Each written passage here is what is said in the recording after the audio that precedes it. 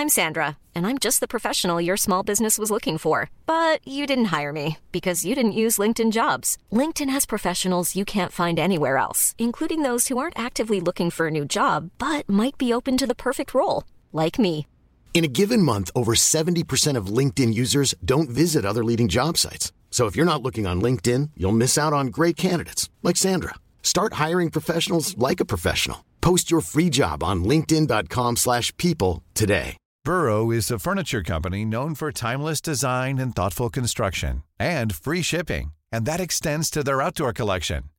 Their outdoor furniture is built to withstand the elements, featuring rust-proof stainless steel hardware, weather-ready teak, and quick-dry foam cushions. For Memorial Day, get 15% off your Burrow purchase at burrow.com/ACAST and up to 25% off outdoor. That's up to 25% off outdoor furniture at burrow.com/ACAST. Wow. Nice. Yeah. What you're hearing are the sounds of people everywhere putting on Bombas socks, underwear, and T-shirts made from absurdly soft materials that feel like plush clouds. Yeah, that plush. And the best part? For every item you purchase, Bombas donates another to someone facing homelessness. Bombas. Big comfort for everyone. Go to bombas.com/ACAST and use code ACAST for 20% off your first purchase. That's bombas.com/ACAST. Code ACAST.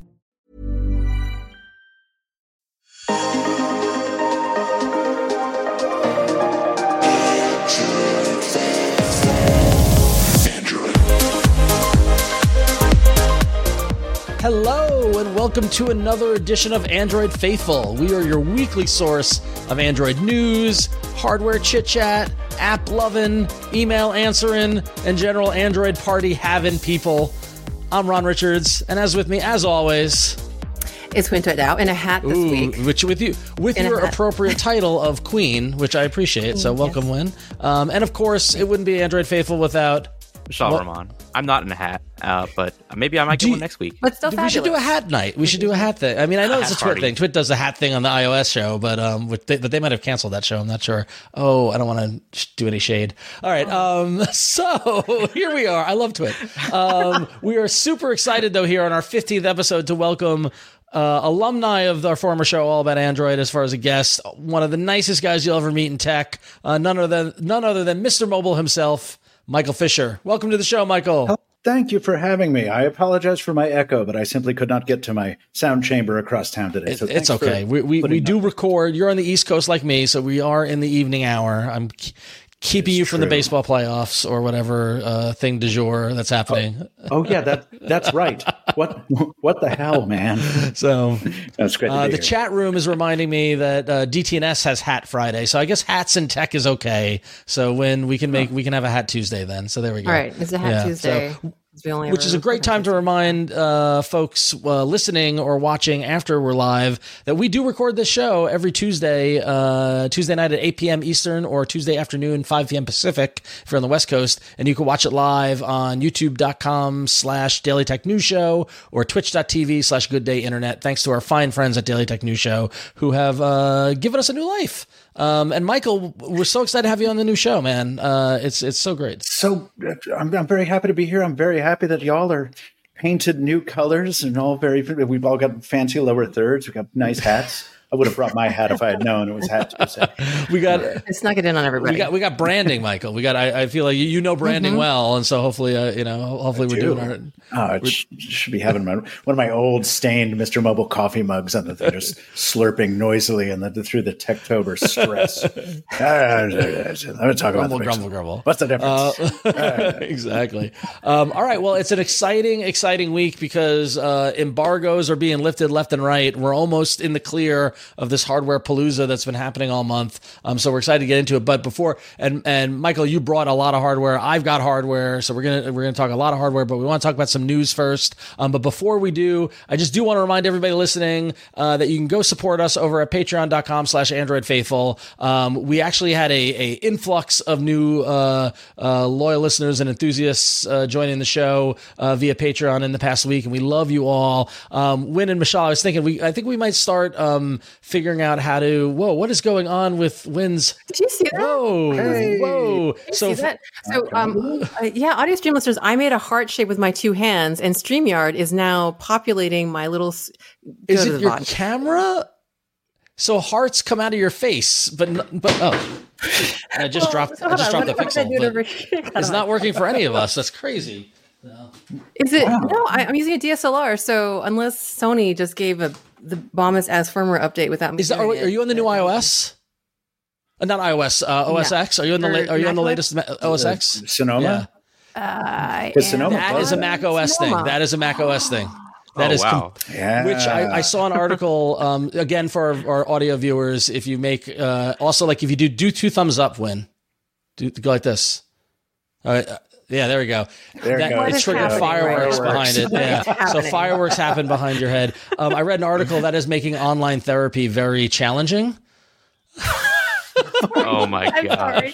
We shouldn't laugh at that, but so it's pretty funny. Okay, but all right. Anyway, sorry for the distraction, especially audio listeners. Right. Go watch the YouTube video. You can see what we're talking about.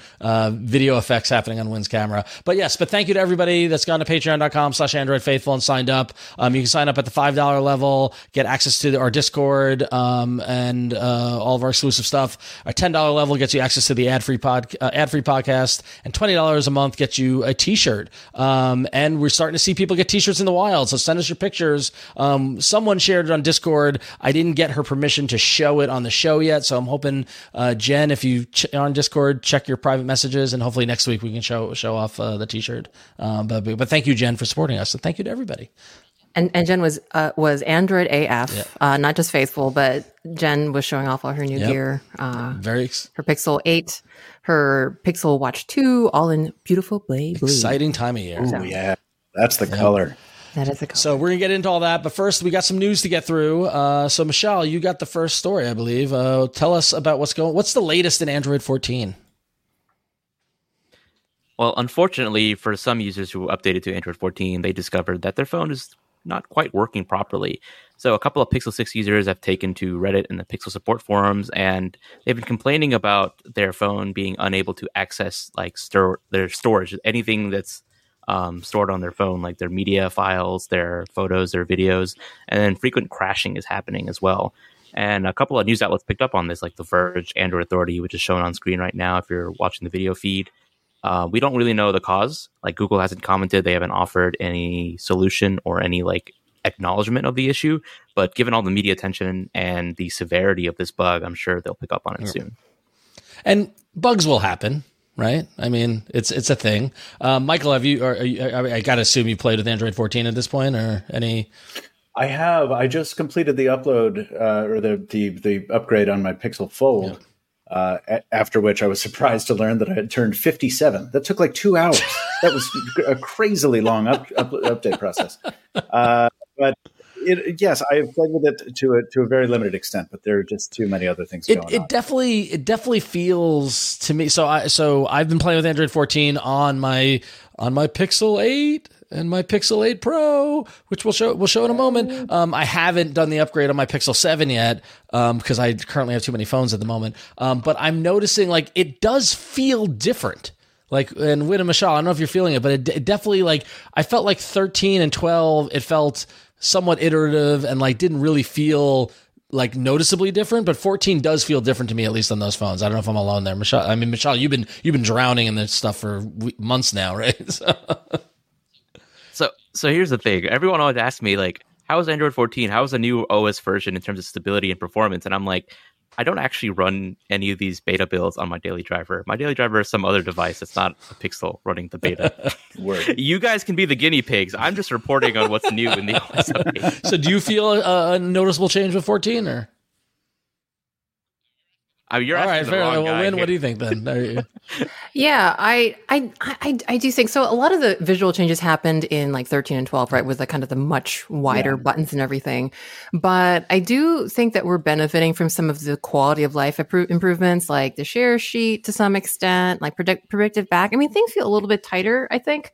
And then it's weird because I think now before I would have noticed a big difference, but because we talk about this every week, and Mishal is so good about documenting every single little thing that changes in every single QPR, it's like I kind of anticipate things. But it was really funny because I was hanging out with my old Trello fam and everyone was asking same question. What do you think of Android 14? I was like, there's a lot of good stuff. I kind of had to play like the role of Mishal and kind of go through things. And yeah, I think there's a lot of very subtle quality of life things. It's hard to put a finger on, but I think things are coming together and it's not just visual. It's just like just again, quality of life. So I'd say I'm actually pleased you brought this up because I have a question. The Easter egg in Android 14, I have had so much fun with it, but I don't know what it's referencing. Is it an old game? Or is it a new scratch built game? What I haven't actually. Oh, that's an old. Wait, I haven't unlocked that yet. How do you actually do that? You do the multi tabs on the 14, and then you press and hold the Android 14 logo until you get into this game, which appears to be a spacecraft that you're. Yeah, that's an old late 70s PC game reference. It's really fun. I don't know. I haven't that I've figured out the point yet, but I'm just having a great time cruising around. Yeah, it's there used to be here we go. I found it here on the thing. There too many windows to open. But yeah, it is a where is it? I saw how many tabs you had open. I wouldn't be able to find a thing. It's crazy. Mission control here is just is it wouldn't be, but yeah, so here's the Android 14 Easter egg.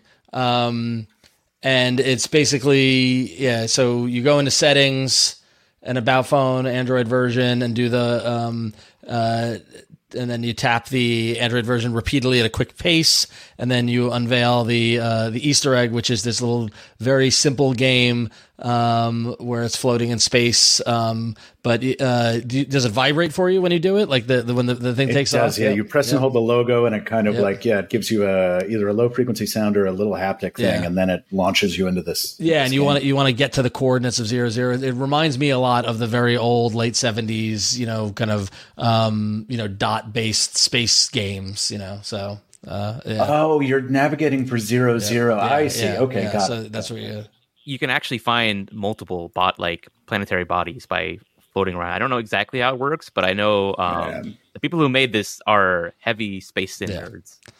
That sounds like so much fun. I'm going to be playing with that a lot. Thank you for educating me a little because I just realized I had just discovered it. Didn't know anything about it. So, Mishal, there are some good things about Android 14 that are going on though, right? Yeah, so a couple of performance-related improvements that I haven't talked about before are listed here if you're watching the video feed. Google actually mentioned these as part of their blog post announcing Android 14, but a lot of people didn't really catch it because it was buried at the top and it wasn't in the draft blog post we sent out the blog. So I just kind of wanted to highlight a couple of things they talked about. One of the major performance-related improvements is the ability to freeze cached apps after a short period of time. So back in Android 11, Google introduced a feature called the Cached Apps Freezer, and this feature stops cache processes from being executed in the background, and by doing so, reduces their resource usage because misbehaving apps might attempt to execute code while they're being cached. And if you freeze cached apps while they're in the background, you reduce the CPU consumption of these apps, and that will increase performance and battery life, ideally. Before Android 14, though, the OS would freeze cached apps after 10 minutes. Now on Android 14, the OS does that after just 10 seconds. And as a result, Google says that during the Android 14 beta process, cache processes consumed up to 50% less CPU cycles compared to Android 13. So it's a significant improvement in the CPU use of cached apps. Another improvement they did is related to broadcasts. So in development, a broadcast receiver is an Android component that lets apps register to be notified of certain system or app events. So, for example, an app can register to be notified when the battery level has changed, and they can start a component. They can do some kind of work whenever that happens. But Android has kind of been cracking down on when apps can receive these broadcasts so that, there's not 20 different apps receiving the same broadcast every minute and then clogging up your resources in the background. So one of the new restrictions they're doing in Android 14 is that if an app is cached, they won't receive context-registered broadcasts until they leave the cache state. And this will just slightly improve battery life and memory use. And then Google says that because of the first and second improvement I just mentioned, that they're able to increase the long-standing limit on the maximum number of cached apps in Android 14. which results in a reduction in cold app starts that scales by the amount of RAM present on the device. So before Android 14, I believe there was a limit of, I forgot what the number was, but now they increased the maximum number of cached apps to 1,024, which is effectively unlimited. I think it was a really small number, like 32 before in Android 13. And because of this, you can have way more apps that are cached and ready to be relaunched from memory. And so Google says that if you have a device with 8 gigabyte of RAM, they saw 20% fewer cold app starts versus on devices with 12 gigabyte or higher RAM, it was over 30% fewer. And this is good because starting an app from memory is much less resource intensive than starting it from scratch, like loading it into the disk and then loading in everything that it needs to run. Which is why you shouldn't spam close all your apps all the time. Yeah, that's why Google tells you. Do that all the time. Because it's like the old Windows mentality of like, if I close the program, then I'm going to free up memory, right? And it's actually if there's anything you learn from this episode, everyone, don't do that, right? Like, let your apps run. Android does not need your help managing its memory. Leave it alone. Let it do its thing. All right. So sorry, Michelle. Yeah, and there was one more related improvement that Google will probably expand on later, but they say that the latest version of the Android runtime, which they modularized in Android 12 and made it updatable, they're saying that this new version includes optimizations that reduce code size by an average of 9.3% without impacting performance. And so by reducing the amount of code that the Android runtime has to interpret, this results in better memory and storage use. And Dave Burke did an AMA on Reddit. They included some additional details on how this works. They said that, an average phone can have 500 megabytes to 1 gigabyte of optimized code through these changes. So this translates to a 50 to 100 megabyte savings in, I guess, memory use. Great. This is kind of a big deal. There's like a whole subset of tools in Android development that are like, it's called ProGuard. It's basically allowing you to strip out any code in, the different like toolkits and stuff that you don't need. And it's complicated. And one person usually gets the shaft and has to do it. And they don't have a happy life. And so and like to the point you guys made earlier is that a lot of times the best thing that we can do is to just let Android do its thing and not, break the rules, which is hard because the rules change on us. But yes, this is a big deal and it's a big help, and it'll put less pressure on that one poor person who has to edit the ProGuard file. Yeah. So, all right. Cool. Well, thank you, Michelle. And then we got a couple of little minor OS tidbits, Win, right? Yeah. So speaking of OSs, nothing. We have something about nothing to talk about. Is that right? Is that it's low hanging fruit there? The brand name that keeps on winning. So, Nothing OS 2.5, which is based on Android 14, is actually being released as a beta. If you go to nothing.community, you can sign up for the current open beta. And yeah, Nothing OS 2.5 is based on Android 14, and it actually adds a few extra little, somethings on top of the Android 14 goodness that we're all kind of like thinking about and having subconscious good feelings about. Better Nothing widgets, a new photo widget for displaying selected photos on your home screen or lock screen, a new, more advanced screenshot editor and menu, a Nothingified back gesture. I couldn't see any screenshots of it, but it fits the design of Nothing much more. There's a 3-swipe gesture for screenshots. Woo!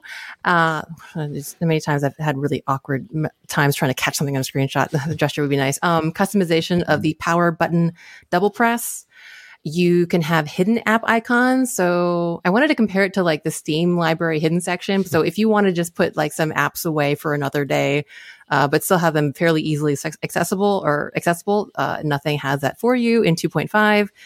Redesigned joint home screen and lock screen customization, and a glass filter to add a little zhuzh to your favorite wallpapers.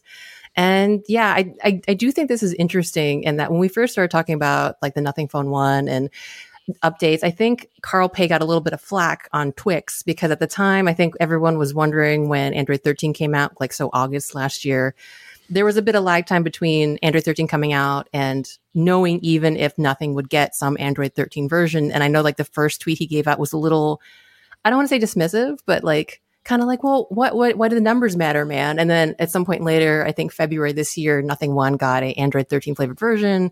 And there was a really, in-depth interview with, I think, Android Authority Is that right? Basically about why this all happened, and what happened. And he admitted, hey, Android 13 is late. So, I mean, props to Nothing for really just raising the bar this year and getting out at least a beta of an Android 14 flavored Nothing OS. That was his, 2 weeks later? Yeah, his classic response of back in 2022, a product is more than just its specs, features, and version numbers. So like nothing was elevating over the version number of Android, which is, rarefied air. I don't know. Michael, what is your take on Nothing in general on the phone too? Did you get to play with it or? I did. Yeah, I covered it actually. And I was really pleasantly surprised because I didn't even do a full video on the first one. But the second one came around, I did a full review, and I was very pleased that in addition to some really distinctive hardware, which I always advocate that people can use fun as a criteria for buying a phone. It doesn't all have to be pragmatic. Here. That the software had been tuned to match it finally in a way that the first one that they just didn't do at all almost. So the more I used the software on Nothing Phone 2, the more I found it just such design catnip. I had so much fun. I think it looks so nice, and it has all these little fun corners in it. And I'm really happy that they appear to be keeping up pretty well with improvements to that as the underlying platform gets upgraded. Yeah. So credit to them. Build a foldable. But seems like that's table stakes now, is having a foldable. But we'll get into that in a little bit actually. But yeah. So all right. Yeah. Well, if you want fun and you're thinking about Xiaomi, we might have to wait to see what their newly announced Hyper OS might look like. We have no idea, but basically on October 16th, Xiaomi founder and CEO announced on both Weibo and Twix that there will be a new Xiaomi operating system called Hyper OS, and this OS will eventually replace MIUI. It will debut on the Xiaomi 14 series, which, has recently been leaked and is rumored to be using, the upcoming Snapdragon 8 Gen 3. We have no idea what this looks like yet, but presumably it will look less like iOS because that has been at least as I understand it, a complaint from an Android user about, MIUI over the years. It's a little bit iOS-y, and it should run more. Well, this is the CEO / founder's words, in that Hyper OS will have hyper performance, fluidity, and connectivity across smartphones and AIoT, and it has a completely new rewritten architecture. And Hyper OS won't be exclusive to China. It will be released to phones outside of that market, and the global Hyper OS ROM will roll out in 2024. So, yeah, it basically seems like just trying to make things better, stronger, faster. And I've read a lot of criticism. I have not been much of a Xiaomi user at all. I only just got my first Xiaomi phone because Michelle sent me one. So I don't have a lot of experience with MIUI, but I don't know. How do you all that have Xiaomi experience feel about the criticisms about it being intrusive and heavy? Does this excite you? Well, are you as excited about this as Lei Jun is in this photo here posted on X? How Very excited he is! The great shot. Is this worth a note, Michelle? What do you think? I think it really depends on how different Hyper OS actually is and how much of this is just marketing speak, because it really feels like this is all laden right now with marketing speak, and it's. How do we know it's not just a rebranding of MIUI? That's what it probably feels like right now. Yep. Right. Yeah, I think the proof is going to be in the pudding on this one. We got to check it out. I wasn't offended by MIUI when I did the Mix Fold 2 review last year, but it's just not optimized for this market. And I think that will continue to be the case as long as Xiaomi can't really sell here. Yeah. So I will say from a marketing standpoint, from my background in marketing and product, Hyper OS is a much better name than MIUI. Like it is. I could never figure out how to say it. I had to look up on MIUI. Yeah, it's just MIUI. I like MIUI. But Hyper OS is like, that's got excitement. It's got energy. I'll give them a check mark for at least getting better marketing going. Hyped for the Hyper. Does MIUI have the right chevrons? This is not MIUI, but I think was it Ron? You posted something from, I think, was it Oxygen OS? Somebody posted on Threads here. I'll share it. They comparing Oxygen OS to iOS side by side, and they're not the first person to do this, but it's kind of uncanny when you look at it. in terms of the settings screen. For our video viewers, it's a side by side of an iPhone and a OnePlus running Oxygen, and on the left is the settings screen of iOS, which is stacked vertical. It says settings, got a search bar, information about the user, and then Wi-Fi, airplane mode, and another section, and then Oxygen OS is, it's a carbon copy. Right, like the only difference is that iOS is using square icons on the left for Wi-Fi and Bluetooth, and Oxygen OS is using circular icons. But other than that, it like at quick glance, like these are both iOS, right?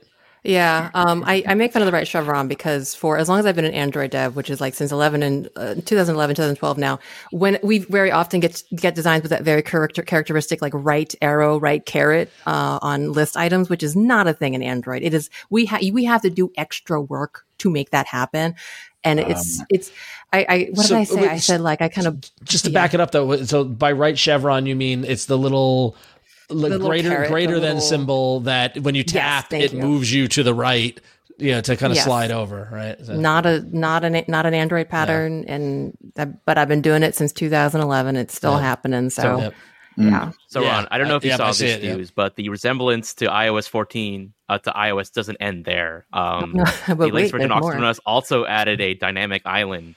Oh no! Of course. Oh my gosh! No. Naturally. So you don't want to be left out of that fun. Now that said, none of this surprises me, right? Because if you're OnePlus, are you going after Pixel and Samsung users, or are you going after iPhone users? Right? Like, would it make sense to make your phone look iOS-y to bring them over?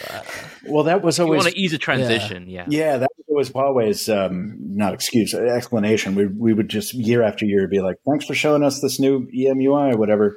It looks a lot like the iPhone. That's annoying. Why are you doing that? And they're like, yeah, well, we were trying to get iPhone users. Yeah. So we want to make it easier for them to understand. I'm like, all right, fair enough. I wish you wouldn't, but fair enough. Crazy. All right. Well, last bit of news I just wanted to mention because I think it's relevant because we're talking a lot about hardware and we're talking a lot about operating systems. We don't often talk about carriers, and I thought it was really interesting that the folks at Ookla, who do the speed test website, recently put out a report after comparing T-Mobile, Verizon, and AT&T, and basically doing a side-by-side speed report in terms of like access and data transfer and things like that. And T-Mobile, and this is per GSMarena.com, T-Mobile annihilates Verizon and AT&T in those new speed reports. They basically checked for median download speeds, and in a comparison, the median download speed on T-Mobile was over 163 Mbps. What is that? Is that megabits per second? Or I never get that right, but good number. Whereas Verizon was at 75 and AT&T was at 72. And then they, looked at 5G median download speeds, and T-Mobile was at 221, Verizon 153, and AT&T 101, which really makes me kind of weep for anybody who's an AT&T customer. I feel really bad for you. But they also identified which devices had the best speeds. And unfortunately, the iPhone 15 Pro and Pro Max topped the charts of having the best download and upload speeds on mobile networks, followed by the Samsung Galaxy S23 Ultra and the Samsung Galaxy Z Fold 4. And then in fifth place was the Pixel 7 Pro. Obviously, this is done before the 8 came out. So I just always think that's interesting. I'm a T-Mobile customer. I love the data speeds there. I will say that T-Mobile has continuously, though, suffered in when you go inside a building more so than Verizon or AT&T. And I found this out last night. I was at a comedy show that was underneath the theater, underneath MTV in Times Square. I don't know if anybody's familiar in New York City, the 1515 Broadway or whatever it is. There's it's called the Palladium at Times Square, but like you go down an escalator, then you go down another escalator, and then you're in this theater. I had no coverage. Like I was completely cut off from the world because T-Mobile just cannot penetrate. And this runs in, like I go to the Bowery Ballroom in New York City. I can't get, if I'm up by the stage, like deep in the club, I have no service. Like it's always been T-Mobile thing, penetrating walls smells, especially at nightclubs, seems to be a problem. I love your very specific and concrete data points. Sure, yeah. Well, like, this is speaking from experience, so yeah. But this is what every carrier discussion turns into, right? Like whether you're on a podcast, whether you're talking to your grandmother, it's sort of like, well, now there's down in the grocery store in the eighth aisle, I can get with AT&T, but my friend. So I could give you a whole essay on why I think Verizon's pivot to millimeter wave was one of the worst things it ever did. Still today, I will have a Verizon phone that doesn't work right because it's trying to go between millimeter wave and low band, and it's not working. Meanwhile, my T-Mobile phone is doing fine. But I'm just so glad people are out there reporting it so I don't have to, because that just it seems like very unforgiving work to get those. That's for sure. Response. But if you're on T-Mobile, go download because you got good speeds. So, all right. And before we wrap up the news, Win. Yeah, we got the patron pick. So every week on Monday, we post 3 stories for our lovely patrons who we adore for their support, get to look at and pick which particular story we get to talk about this week. And it was kind of a landslide. I'll talk about the other 2 first. We did have 18% of patrons pick formerly blacklisted by the U.S. OFILM supplies Huawei. I thought that might be interesting because we've been talking about the interestingness of Huawei lately. And no one, I mean, a few people did really care, but not enough about Threads adding an edit button. I sympathize. I was wondering how many people really did care about that edit button, but not too many, because the vast majority, 78%, wanted us to talk about Google Camera removing photosphere mode. So yes, we don't get to play taps just yet, but I was about to click it. Oh, all right, fine. It's almost, it's almost. And I think one of our patrons commented that they can still see it, though this is only on Pixel Camera version 9.1, which is only on the Pixel 8 and Pixel 8 Pro, but it has been removed. And I didn't remember until reading this article, but Photosphere was out in 2012 on the Nexus 4. So it's a very long-lived feature. If you happen to not remember, it's that feature where you can basically create a 360 panorama by taking a series of photos, kind of lining up to a grid, and you get basically your own personal spherical Google Street View type, image. And yeah, it looks like it's going to go away. Google Camera 9.1 is still just on, the new Pixel 8. So once that gets unleashed upon the rest of us, I guess we'll see the end of Photosphere. So we'll play taps, I guess, when, I don't know, it happens, but almost, or on live support by Google, impending downfall, about to shuffle off the You've got to assume there's Google. some level of user data that they have that says nobody's using this. I don't know. I mean, anybody on, I mean, Michael, when was the last time you made a Photosphere?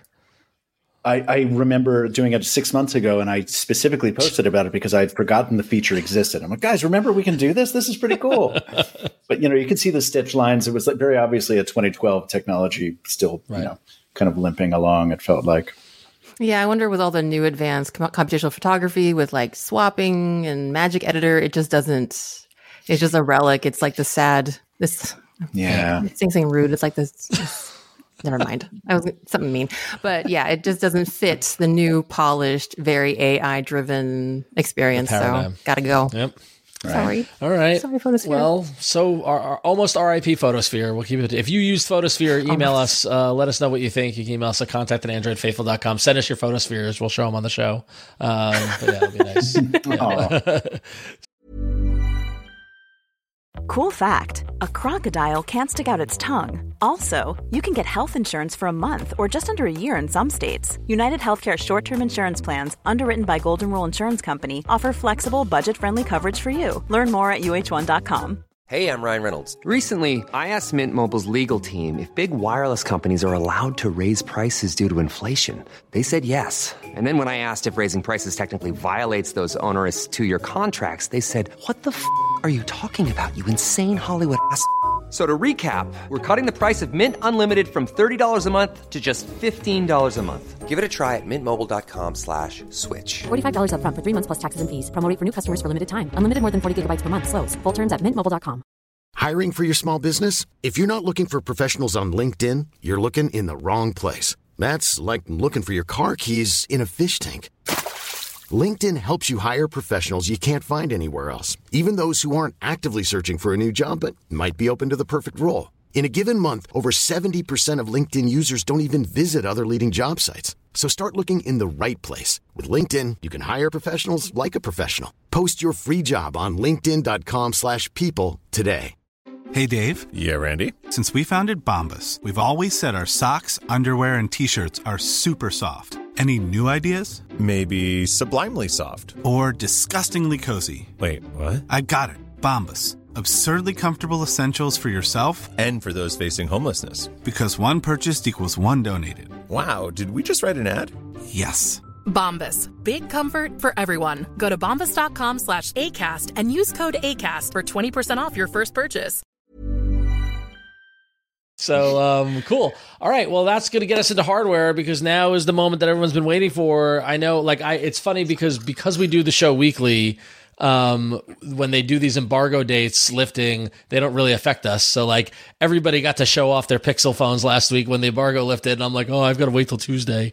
But here we are, now we're a couple of weeks out from the Made by Google event. And Google was very, very kind enough to share with me and Michael, it seems, the Pixel, my light is showing, but I've got the Pixel 8 Pro and the Pixel 8 itself, as well as the Pixel Watch 2, which is pretty good. Nice. So I've been operating with the Pixel 8 Pro as my daily driver since I got it. And some of my just kind of, in here you can see my son, my background photo. But yeah, some of my immediate kind of feeling about it was that this is great. It's been delightful to use. I was on a Pixel 7 previously. I didn't have the Pixel 7 Pro. I wanted the Pixel 7 because I liked the smaller phone. And I did the balance between the Pixel 7 and the Pixel 8 and the Pixel 8 Pro. And the Pixel 8 is smaller than the Pixel 7. It comes in and it felt smaller. And while the Pixel 8 Pro obviously is the bigger of the two phones, it felt more akin to the size of the Pixel 7 in my hand than the new Pixel 8. So that's why I went with this as the daily driver. In terms of hardware and kind of phone feel, as we like to say, they did send me a case. They sent me a very nice blue case to put in the back of it if I wanted to. But everybody knows me; I don't do cases. So I've been going. How do you feel about that, Michael? You agree? What is your? Yeah, big agree. Right? Yeah. Write them. Take them naked. Right. These are meant to be shown. I want people to see the blue colorway and the do not obscure the hardware. The cool stuff. Yeah. But it feels great. I know there's been a lot of talk about the Pixel 8 line is more roundy corners than previously, but it's got a good pocket feel. It's got a good in and out of the pocket. And then when I'm holding the phone, I've put it through its paces. I've taken it to see bands play. I took it to that comedy show last night. I took it around New York Comic Con last weekend. I can show some photos in a second. But overall, just in terms of how the phone feels, it feels good. But it's obviously, like we see, it's not a huge departure from the Pixel 7 line, right? I mean, Michael, how's your kind of, physical feel been with the Pixel? Yeah, from a hardware standpoint, I'm always a little bit disappointed if a design gets recycled more than 2 generations, but we're kind of plateauing, we're maturing, and it's a great design. I mean, I love the increased symmetry on the camera bar and all that kind of stuff.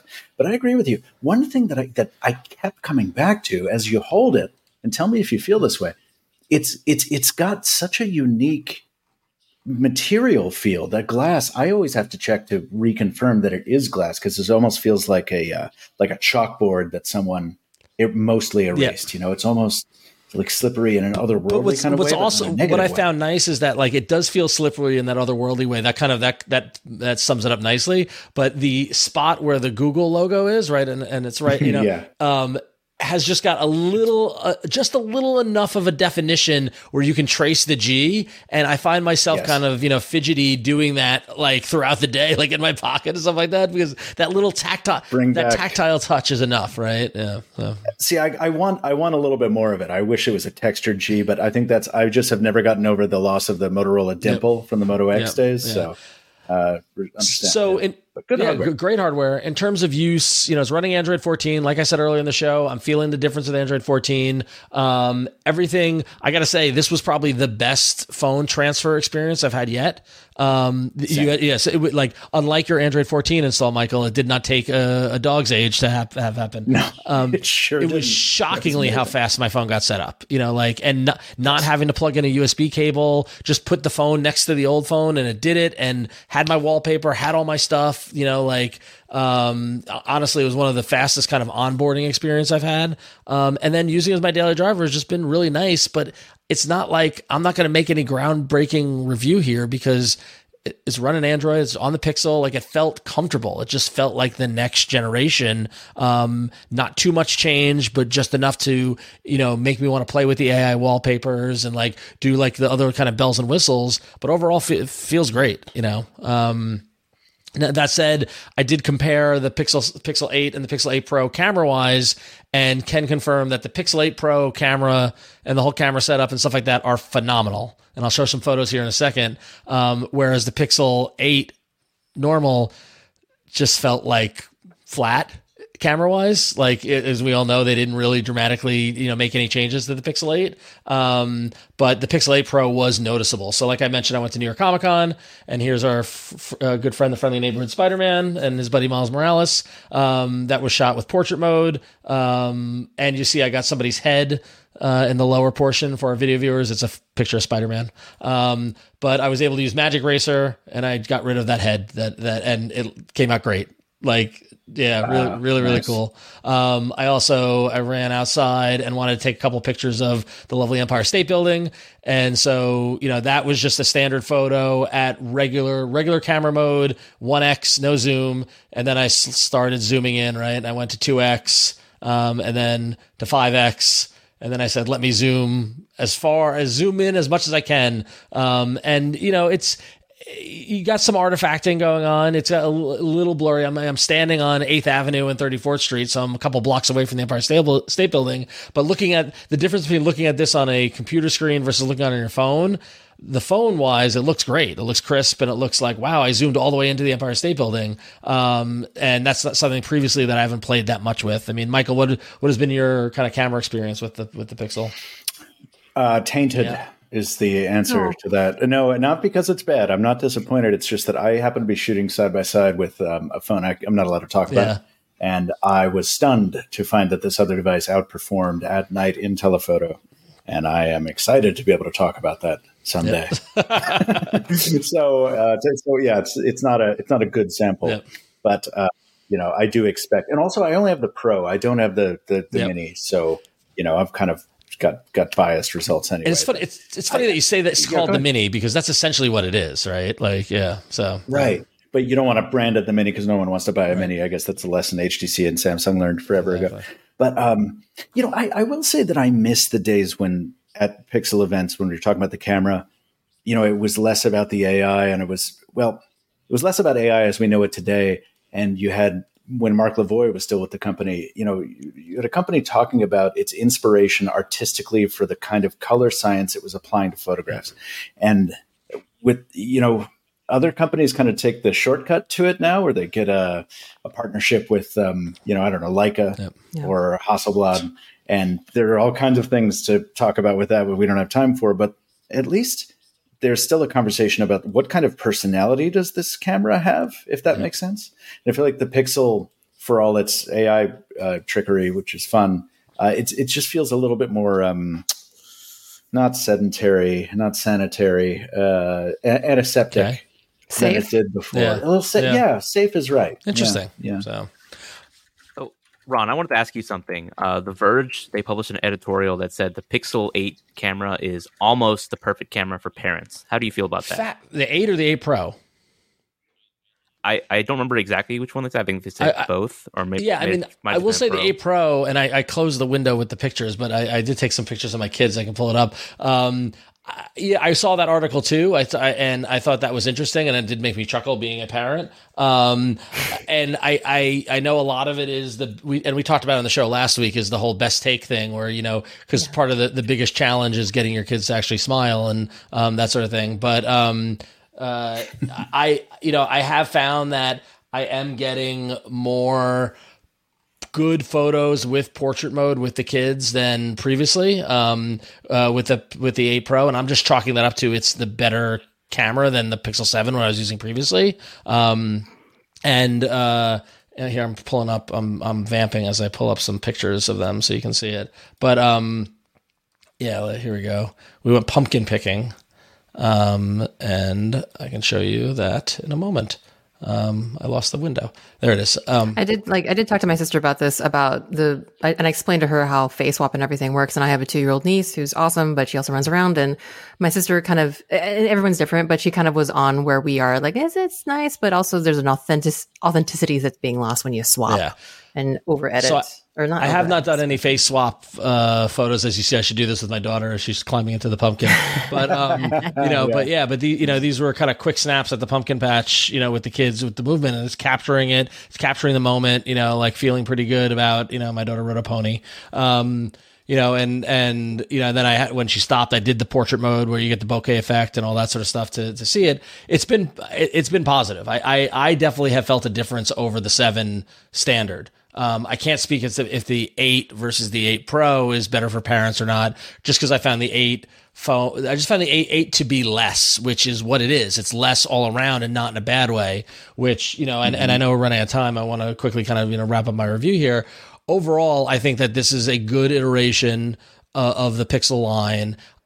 I think for the first time, I think in a while, historically I'm like, if you want to save money, you don't need the Pro, just get the regular one or whatever. But I think this time around would recommend the Pro, even with the higher price tag, with the $1,000 flagship price tag. But if you get a deal with a trade-in or a deal with your carrier, and you pay, I feel like there's enough bells and whistles and there's enough stuff in the 8 Pro in order for it to make it worth the purchase. By the way, on that note, I delayed on getting my Pixel because I wanted to wait for holidays, but then I got reattracted because of trade-in. If you were hoping for that Pixel Watch 2 freebie with your Pixel 8 Pro, that ended, which is now yesterday, October 16th. So can't get it on Amazon or Google Store no more. So if you're like me and regretting that, I guess just wait for the holidays now to really kind of get some money back on your Pixel 8 Pro purchase. But that being said, I might still get one anyway because going to Japan. Well, so the other note to it is I got the Pixel Watch 2. And as everybody knows, my experience with Michael, I don't know if we talked about this, but I got the Pixel Watch 1 and returned it within 2 weeks of getting it because I just thought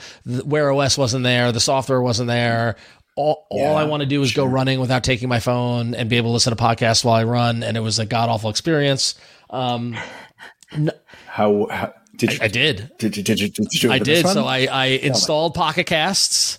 I geared up and went for a run the first weekend I got a chance to do it. I'm happy to report that I had a much better experience with the Pixel 1. I still give it a B+ because I had lots of, I feel like the interface I use Adidas Running as my app. And then I also was using Fitbit because it's on there. And the number of times I stopped to stretch or something and it just ended my run. Whereas I'm like, no, I'm pause the run. And it has a pause function. And it was the kind of thing and it's all software. This is what it comes down to. Like the Adidas app, if I move the watch away from the context of the Adidas app, if I go to another app, it thinks the run is over. And when I go back, it's like start a new run. So as opposed to having 1 5-mile run in my log, I had 3 1.4 mile, and that just got frustrating, but give it a B+. I will say I, installed Pocket Cast, downloaded podcasts, connected my Bluetooth, my Nothing ear sticks to it, went running. I was out for maybe an hour and the battery went from 100% to 22% in that time of that span of that run, which is crazy. But then that Monday I wore it to work and I went 2 days without having to charge it. So, balance, right? It depends on how you're using it. If I know I'm going to go run, I know I'm using very network intensive stuff, it's going to drain the battery. I throw it back on the charger. It charges up like that because the battery is tiny. So it's not too bad. The fact that it made it 2 days without a charge and commuting and going through my day to day kind of stuff felt great. My coworker said the band looks awful. They're like, the watch looks cool, but that band looks awful. And I'm like, yep. What's the official colorway on that? Yeah, Flesh? well, this one is gray. The lighting on my thing, but it's the gray side. Band, I got the same band, but the band that the band that the watch came with doesn't fit my wrist. So I'm happy that Google sent a second band, that this one was bigger and was able to fit my wrist. So like if I bought the watch off the shelf, I wouldn't have been able to wear it. You had to buy the extra band. And now I'm probably going to buy another band that's kind of more aesthetically pleasing to my mind. But I give the Pixel Watch 2 a B+. I'm going to keep it. I'm going to stick with it. I'm going to use it for my runs, and I'm going to wear it daily and try to get back in the watch game. So there you are. So cool. And then Michael, you got the Buds, right? I didn't get the Buds. So I did. As I understand it, the Buds hardware is identical. Right? It's all software, right, Michelle? Yeah. I gotta say that. So what is funny is I saw these Buds way before they were released, because we got at I/O, I think we got a little design tour, and these were kind of sitting out, and I was like, "Is that do you guys make blue Pixel Buds?" And they were like, stay tuned." I was like, "Oh, okay, cool. Well, that's rad." But I do love that they have a bay colorway, and I was one of the folks who reviewed the Pixel Buds, the first generation, and they worked wonderfully for like 3 days, and then I had nothing but problems with them, and that was a big disappointment. So when these revised ones came out, I immediately fell in love with them. I have almost nothing bad to say about them. I can't say I've used any of the new features, but man, these are fantastic. So the only way I can figure out to cover all these products that were just announced is to do them together, because none of them independently is different enough to warrant its own thing. So I'm so happy that I get to kind of put these in my ears for 10 days, because they are truly some of my favorite Buds on the market. I think they may be my favorite product from the year so far. No, I mean, Pixel Fold aside. Pixel Fold. Beautiful, wonderful. Cool. All right. Well, so Google unveiled a bunch of Pixel stuff. I'll do some more deep dive stuff as we're going through it, but I might be changing my daily driver soon. We'll talk about that a little later on, probably next week or so. But for now, it's the Pixel 8 Pro. So I'm excited. But Michelle, with the Pixel, there was actually some software implications, right? I'm going to switch around the order of the story first, because both of you mentioned that the setup process was very seamless for you. And I'm curious if you encountered the eSIM transfer tool that a couple of users saw when they were setting up their device. So if you are on T-Mobile and you transfer your backup from a previous Pixel phone, you may have seen a transfer T-Mobile SIM card option. And this lets you transfer the eSIM from your previous Pixel phone to your new Pixel 8. And, eSIM for reviewers is one of the most annoying things to deal with, because if you're transferring phones, your next phone may not even have eSIM, or it may not support the carriers, or, whatever. There's no way to properly transfer the profile. But this tool, if you're going from a previous Pixel phone to a new Pixel phone, will let you easily transfer that T-Mobile eSIM from your old phone to your new phone, which will take a lot of hassle out. Because I did get this, Michelle, and I got freaked out and said skip, and I just moved on, because I don't have the I'm like, I don't have, because I was trying to set up the phone quickly, because like we were going to go somewhere, and I was like, I don't want to figure this out. Okay, skip, and so I did skip it. Cool. Yeah, I'm really hoping more carriers support this thing, and this works between device brands, because right now it's a mess. Like I refuse to switch my primary SIM to an eSIM until this is all figured out.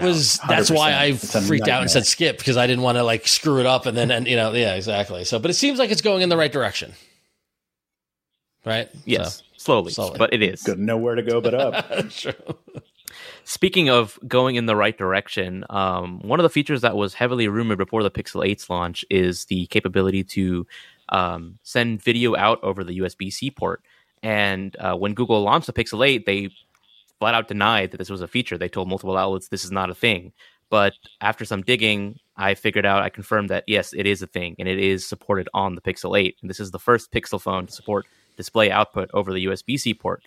Right now, it's disabled by default. You have to root your phone and send this command that I document in this post to enable it, but it is there, and that suggests that Google could enable it in a future over-the-air update. And the implications for this are pretty massive, because this means that Google might finally be working on a major revamp to desktop mode, which we've seen hints in the Android 13 and 14 QPR betas. We don't know when they might launch this. If they ever do, it could be maybe next year, Android 15, and they might just be waiting for that to launch, or maybe the launch of their AR partnership with Samsung before they enable display output, because besides connecting to an external monitor and using it as a desktop device, you can also connect phones to AR glasses and output apps and things like that. If you're familiar with like the Nreal or Xreal glasses, the Rockid, a lot those kind of devices are gaining more and more. Yeah, those popularity. are those displays that Juan Bagnell came on and shared with us back in August. Yeah. He talked a lot about those. So. And we were like, it's a shame that Pixel doesn't support display out, because that means you can't use them with those glasses. But now that the Pixel 8 does support it, eventually you will be able to use it with those glasses if Google decides to. I love that you found it and you have to root it in order to do it, but it's there. Like, that's so cool. And like, and if anything, for us, for tech, podcasters or streamers, like, this makes it a lot easier to hook your phone up and show it on a display for a live stream or something like that in our environment. So I would love to have that. Oh yeah. So. And what else, Michelle? There's one more. And this is pretty much a one-sentence article. Google Camera is now called Pixel Camera on the Play Store. So they literally just renamed the Google Camera app to Pixel Camera to reflect what we already knew. The camera app on Pixel phones is exclusive to Pixel phones. Yeah. And it plays into our conversation last week with Flo, where they seem like they're really emphasizing Pixel over Android or over like the general space. Yeah. So, all right, cool. But that's not all the hardware we have, because Michael, you've got some cool stuff to talk about, right? Yes, I do. Yes, you do. Michael, would you say that on the show, we definitely are foldable faithful as well as Android faithful. Would you consider yourself foldable faithful as well? I am foldable exclusive. I have been since January 2020. Yeah, I've not carried a phone that doesn't have a hinge willingly since that time. So yeah, I'm a bit obsessive about it.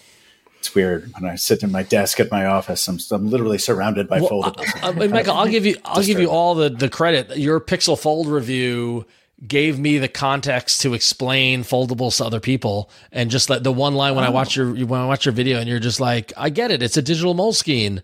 I have used that. I've lifted that lines to so many people that when I'm explaining, when they're like, why? And I was like, you got to watch this review. This guy says it, but basically and as soon as I say that, you see the light bulb go off and people kind of go, oh yeah. All right. I guarantee you that was, I'm sure I wasn't the first to say it, but if I was the loudest to say it, it's a good thing. So thank you. I think it's one of the challenges to foldables is that trying to describe it to people in a succinct way. Yep. And I'm not good at not being verbose. So yeah, good. Shorthand. Well, something that does kind of require a bit of explanation is hinge technology. And Michael, you are also, I think it's fair to call you a hinge scholar by now. Like, not just, I'm still trying. Still trying. Yeah. Well, you've released a couple videos about the hinge, and I think you actually had a very special video come out recently for a very special, very recently released phone. Can you tell us a little bit about it? I did indeed. Yeah. I have to be careful to only talk about what I'm allowed to talk about, because everything that was in that video. Back in August, I was invited to Shenzhen to see where OnePlus essentially constructs and tests the OnePlus Open, the new foldable that is launching soon. And the hinge portion of this video was lovely. They literally brought out a container full of components, specifically 69 components, because they have reduced that from 100. They're very proud of that. And I got to see every moving part of the OnePlus Open and ask anything I wanted about any one of those components, including little things like, all right, so when I open the thing and pose it, like at different angles, where does that friction come from? Where does that, what is a cam? Where are the springs? Do you put oil on these things? All these little things. And it was such a wonderfully mechanical, tactile experience to be able to touch a hinge that's now effectively in its third generation, because if you look at the thing, it is patently obvious that they have just collaborated with Oppo, across the hallway and evolved this Oppo Find N hinge technology to something else. But my absolute favorite was going to the durability testing, the kind of the torture test. Have y'all ever? I mean, y'all been in the business for a long time. Have you guys visited one of these places? Because we're not always allowed to post about it. I've never visited one. Michelle, yeah, actually, I talked about it in my Samsung. After Samsung Unpacked, they took us on a tour.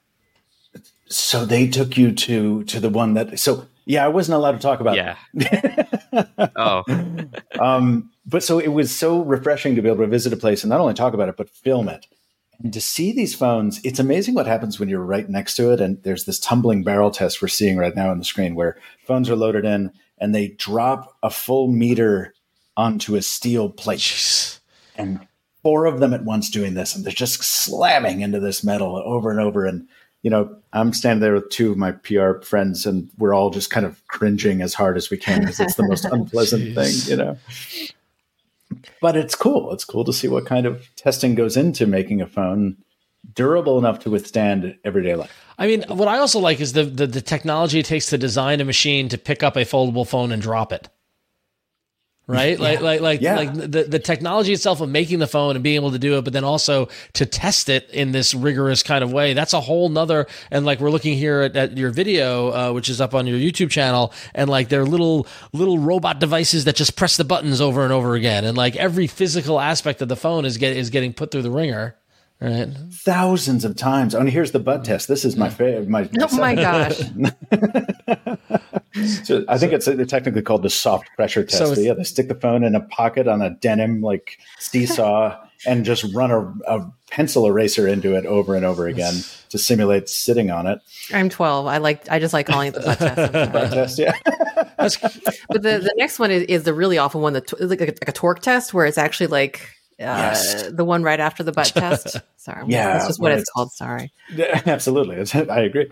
I think they call it the twist test actually, and they apply a certain amount of force to a phone that's clamped in between 2 vices that are then rotated in opposite directions. It's horrifying. It's like taffy. But, you know, they do that, I don't know how many times. I say it in the video. There's so many facts and figures in the video. Like 500 or something crazy like that. I forgot. Sounds right. Yeah. Just so cool to see. Not just a phone, but a foldable phone, which we've all been, you know, maybe rightly, maybe not, conditioned to expect is going to fail if you look at it wrong. And to see them tested so rigorously was certainly very heartening, which is, I'm sure, the reason OnePlus was happy to let me film it. Because I want to get the message out there that this is a well-tested phone. It certainly I will give them credit. Sorry, Michelle, go for you. I got a quick question for you, Michael. Yeah. So you're very, very familiar with using foldables for years now. Yeah. But as like the average consumer might see a foldable and think this thing is fragile as heck, you know, even if they're not aware of the amount of testing that goes on with it.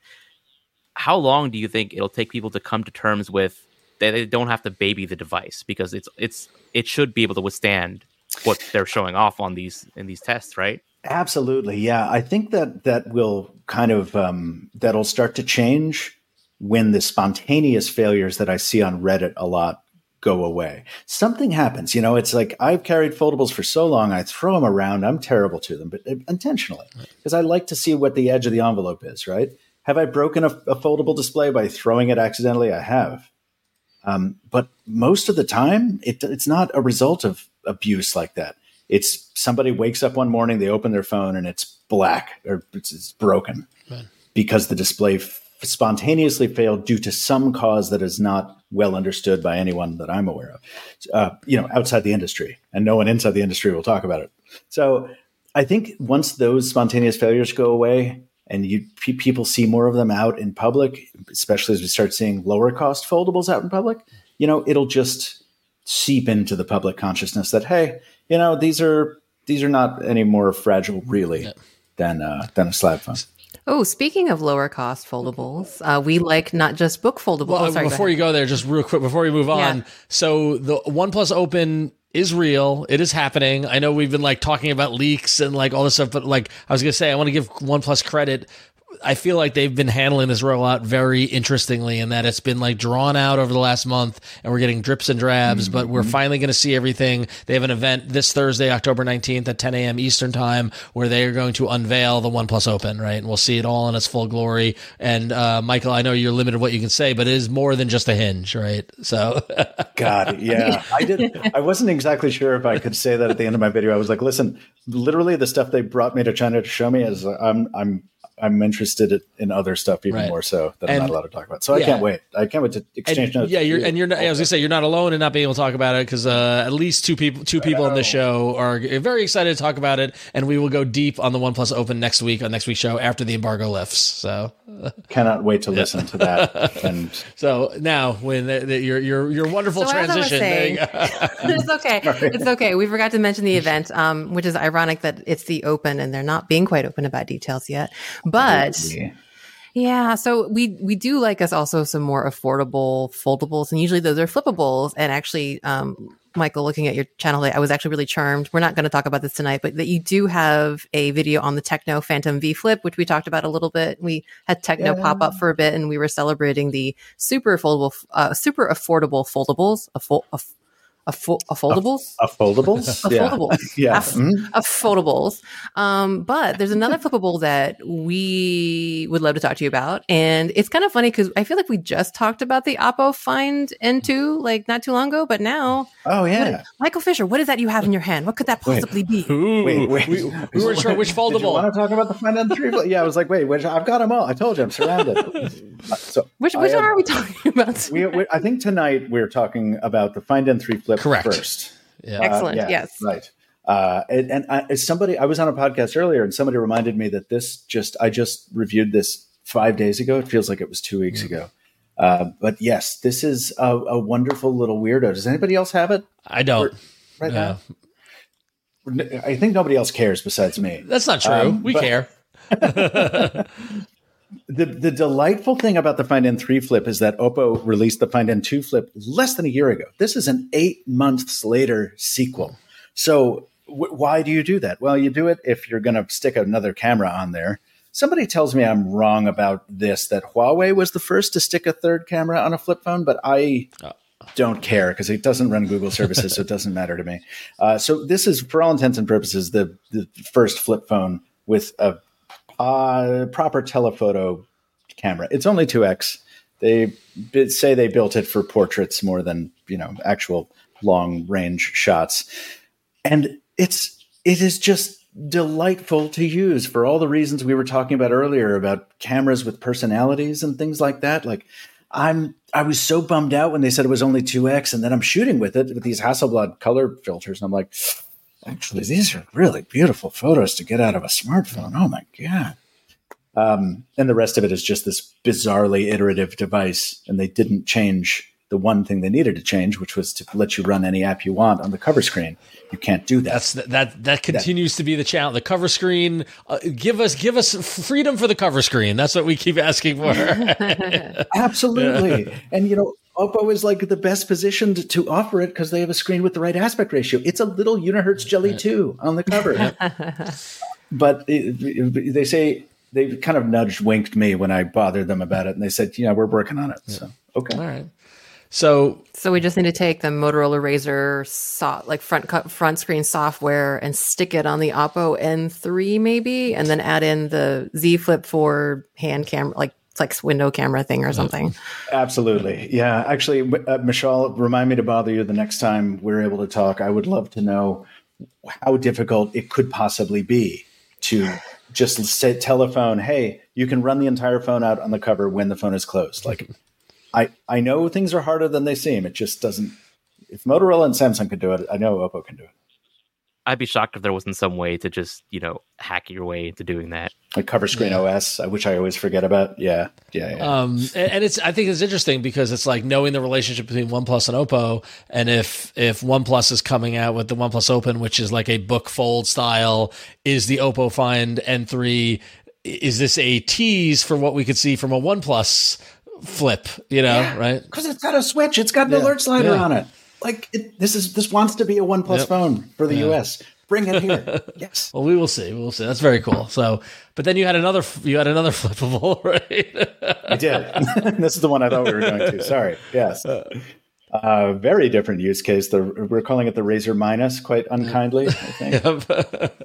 Sorry. I think they're calling it the Razr 20 Gen 3 or the 2023. That's what they're calling it. Yeah. Well, that's not confusing in the slightest. Yeah. Well, so in the States, it's confusing because in the States, it's the Motorola Razr, just period. And then overseas, it's the Razr 40, as opposed to the Razr 40 Ultra.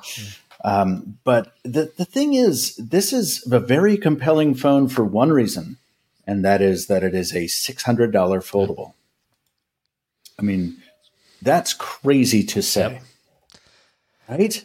Remember when the Flip 3 came out from Samsung not that long ago, and it was $999? We all lost our mind because that was finally below $1,000. And we're already at $599 with and I got to tell you, I mean, the aforementioned earlier when we showed my kids at the pumpkin patch, I saw not one but two people with flip phones, just normal people out on Long Island using the flip phones and like in the wild. And I got all excited. My wife she's like, can you just focus on parenting? I'm like, no, but there's people with flip phones in the world, you know, like I've been seeing more folds on the subway in New York City. I've been seeing a lot more, but the flip and even like I was at New York Comic Con, and one of my coworkers who's not from New York City, I don't see her often. She like took her phone out and she had the flip, and I was like, oh, you have you have the flip. She's like, oh, I love it. And like, the foldable revolution is coming. I really think it is. And so, yeah, I see the fold in airports and on airplanes, and I see the flip on the streets, like New York City, especially. So. Yeah. Well, Michael, it's always great to have the hardware parade that you bring. So thank you so much for that. So good. Thanks for stuff. having me. Well, we still got a couple more things. I know we're running along. We're going to try to wrap it up. We did have one apps thing that Wynn, I know you wanted to talk about, right? Yeah. So YouTube, it kind of, starting a while ago has been doing this whole big redesign. Well, they just released a set of 36 new features, and there's some stuff in there that I just really wanted to talk about as a complete YouTube addict. I cannot basically go a day without watching YouTube at least 2 hours a day. That probably says a lot more about me than anything else. But yeah, part of these 36 features is stable volume, which will reduce jarring differences in volume. So if you've ever been like me or my husband and play a video and wondering why this part is really loud and this part's really quiet, hopefully this new stable volume, which by the way, in the new release will be on by default, will help you there. And if you, for some reason, just want to go back to the natural sounding mix or the original mix, however that creator wanted that to be done or unintendedly did, you can go to the settings gear and go to additional settings and toggle that on. They're adding a whole bunch of gestures for different things. Like you could easily actually hold and press to 2x through a video, and then as soon as you release, you can, the video returns to 1x speed, so that allows you to much more conveniently, scrub through a video and find the part that you want. And kind of apropos to earlier when I surprised myself by activating, Mac OS X Sonoma's heart thing. When a creator asks you to like and subscribe and smash that button and ring the bell and yada yada, the like and share button the like and subscribe button will actually sparkle now in app, just to kind of highlight, the actions that the creator wants you to take. So look for that. And they're also, once you smash that button, you're going to get more animation. So basically bringing more delight to the party. So Michael, as what could be considered a YouTuber, are you excited for a little more delight when people smash that like button? Oh man, I'm actually much more excited about the volume equalization thing, because the truest guilt I've ever felt in my life is when a bunch of commenters say like RIP headphone users at like 7:55, and I'm like, oh, I did screw up the sound. I'm so sorry. We never hate. We just want to, your hearing is just, No, I totally understand. Equalizing is hard. And another thing is that you are going to be able to search YouTube via singing, humming, or playing a clip. A similar search functionality is coming to the main Google search app. But hey, if you're just on YouTube and you want to find your current jam, but you just don't know the name of it, you can do all of the above for various different, more audio related ways of searching YouTube. So that is coming soon. And yeah, more redesigns to smart TVs to make it easier to access all the niceties you get on the app, and a new U section, which is basically just more of like you specific stuff like your history and previously viewed videos all in one place. So yeah, anyway, go update your YouTube app and enjoy all those things. And hey, if you have not yet subscribed or liked Michael Fisher, Mr. Mobile, maybe you could try out the new functionality by watching one of his videos. Make the button that subscribe button. See how that works. Thanks, Smash man. that like button. All right, we're in the home stretch. Want to get? We had so much email. I want to read at least one email on the show, and then we'll wrap up. Because Michael, I know you got to get back to your life, and we appreciate you giving us some sometime. But last week we were talking about Android Auto, and we're asking for people for their experience. And so many people wrote in at contact@androidfaithful.com to let us know. I wanted to share at least one of them this week, but we got more. We might do more email next week, actually, because hopefully next week is a quiet week. But this first email comes in, and it says, "Hi, Win, Michelle, and Ron, and Flo, even if she uses an iPhone in her Subaru. 5-time Subaru owner here. Here's the setup in my 2019 Crosstrek, but I use the exact same setup in my wife's 2014 Forester. Android phone sits on a magnetic charging mount high up on the dash. Phone is connected to the car via Bluetooth. Phone screen handles navigation, Waze, of course, and notifications of phone calls, navigation, audio, and media are handled through the Subaru infotainment system. HeyG works to control navigation, notifications, and messaging. Steering wheel controls handle volume, fast forward and rewind. Play pause is on the infotainment screen, or I use HeyG, and phone is always charged, no wires. Android Auto didn't last 5 minutes compared to this setup." And he did share a photo, and this came from Scott. Thank you, Scott. He did share a photo, and he asked if we can find the 2 to 3 Easter eggs in the photo, which I do like that there are not 2 Easter eggs or 3 Easter eggs. There's 2 to 3. So it leaves it open out there. But he did share a nightmarish photo of his dashboard, which, as another Subaru owner, I mean, if this works for you, this is great. But yeah, you see the Subaru infotainment system driving his media, where he's using his phone mounted on the dashboard for any sort of for navigation with Waze and all the stuff that he outlined there. And at least one Easter egg there is the fact that he's listening to the show, which is fantastic. Thank you for listening to Android Faithful. Is the address a thing? I looked. It's like a Hatch Road. I don't know what that might be. Yeah. Like, let me go full screen on this. It's a Lost reference. Is it a No. I was trying to look at like what the numbers were and like what his mileage was. Like I got really into the Easter egg hunt. Yeah, but so anybody watching the video show, go to youtube.com/dailytechnewsshow, watch the video show, check this out, see if you can find the Easter eggs. There's more than one, just the fact that he's listening to us. Maybe Scott will write in and let us know. Yeah, and Scott, I'm rocking a 2019 Crosstrek, so I'm gonna try this. Thanks, dude. And a quick shout out to Scott for abbreviating HeyG, just in the email. So just in case one of us accidentally triggers, the naughty word we're not supposed to say. Bravo, sir. All right, so email us at contact at androidfaithful.com. Muscle memory is a real thing, everyone. It really is. Email us at contact at androidfaithful.com. We want to hear from you about everything. Michael Fisher, thank you so much for joining us. We really appreciate you giving us some of your time. If people are interested in your wares, where can people find you?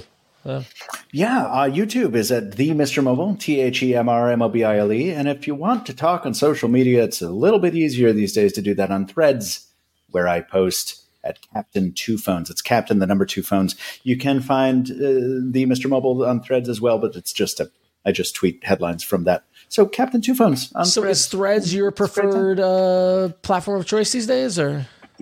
It became that, really. I'm still on X. I hate even having to say it. I'm kind of in the process of transferring my flag to Threads. Interesting. All right. Fascinating. Yeah. I don't know if you noticed, but Win has coined referring to it as Twix. Twix. Yeah. That's nice. See, it takes some of the edge off. I would like social network.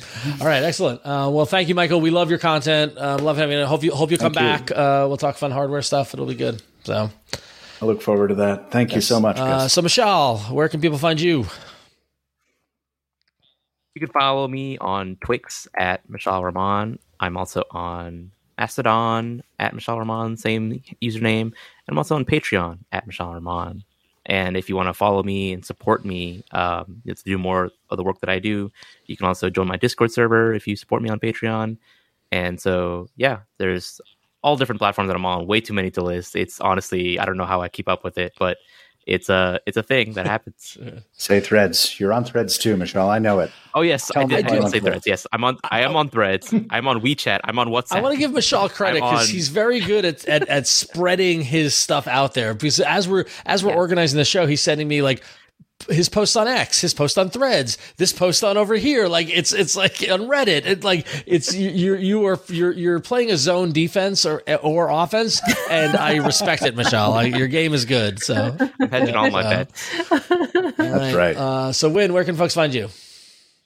Yeah, you can find me at randomlytyping.com. I am an Android developer. That is my day job, although I'm a little independent right now. And I've been doing this since 2011. And something else I have been doing is giving talks. So if you are interested in developer Android stuff, you can find my talks, related code and video there. My talk from DroidCon New York, which I did just a month ago, is finally up, and you can see what it's like when I have literally no sleep, a lot of coffee, and a lot of Jetpack Compose to talk about. It's a combination. I can't say if it's good or not, but if you're curious, it's up there. And video stream listeners can actually see the link. But go to my website, and I have everything that I've ever done listed. Yeah, you're talking. It's up on droidcon.com. You can find it there to watch the video, which is I'm definitely going to watch. And it. I am also on.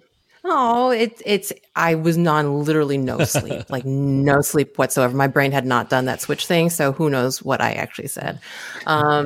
And yeah, I'm also on things at Queen Code Monkey.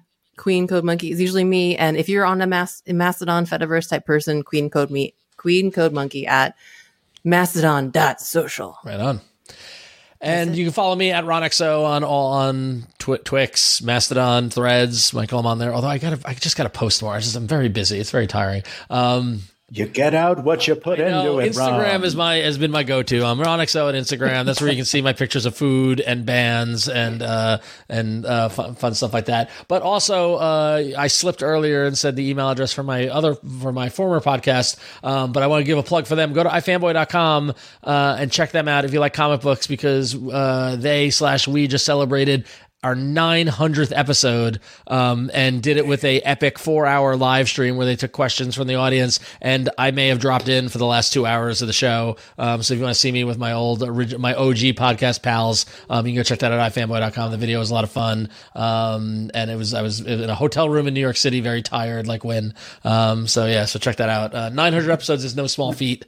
And now Win is throwing thumbs ups at us, which is in bubbles, which is crazy. So excellent. All right, well, that's going to wrap us up for this week. Thanks to Michael Fisher for joining us.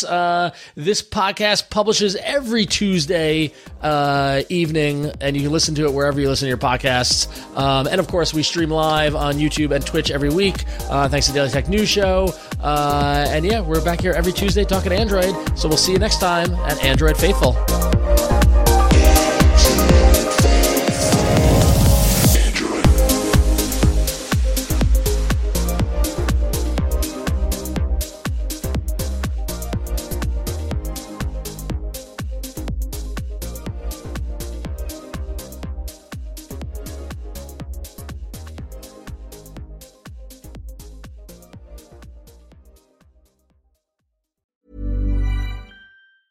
Hey, it's Danny Pellegrino from Everything Iconic. Ready to upgrade your style game without blowing your budget? Check out Quince. They've got all the good stuff, shirts and polos, activewear, and fine leather goods, all at 50 to 80% less than other high-end brands. And the best part? They're all about safe, ethical, and responsible manufacturing. Get that luxury vibe without the luxury price tag. Hit up quince.com/upgrade for free shipping and 365-day returns on your next order. That's quince.com/upgrade. Hi, I'm Daniel, founder of Pretty Litter. Cats and cat owners deserve better than any old-fashioned litter. That's why I teamed up with scientists and veterinarians to create Pretty Litter. Its innovative crystal formula has superior odor control and weighs up to 80% less than clay litter. Pretty Litter even monitors health by changing colors to help detect early signs of potential illness. It's the world's smartest kitty litter. Go to prettylitter.com and use code ACAST for 20% off your first order and a free cat toy. Terms and conditions apply. See site for details.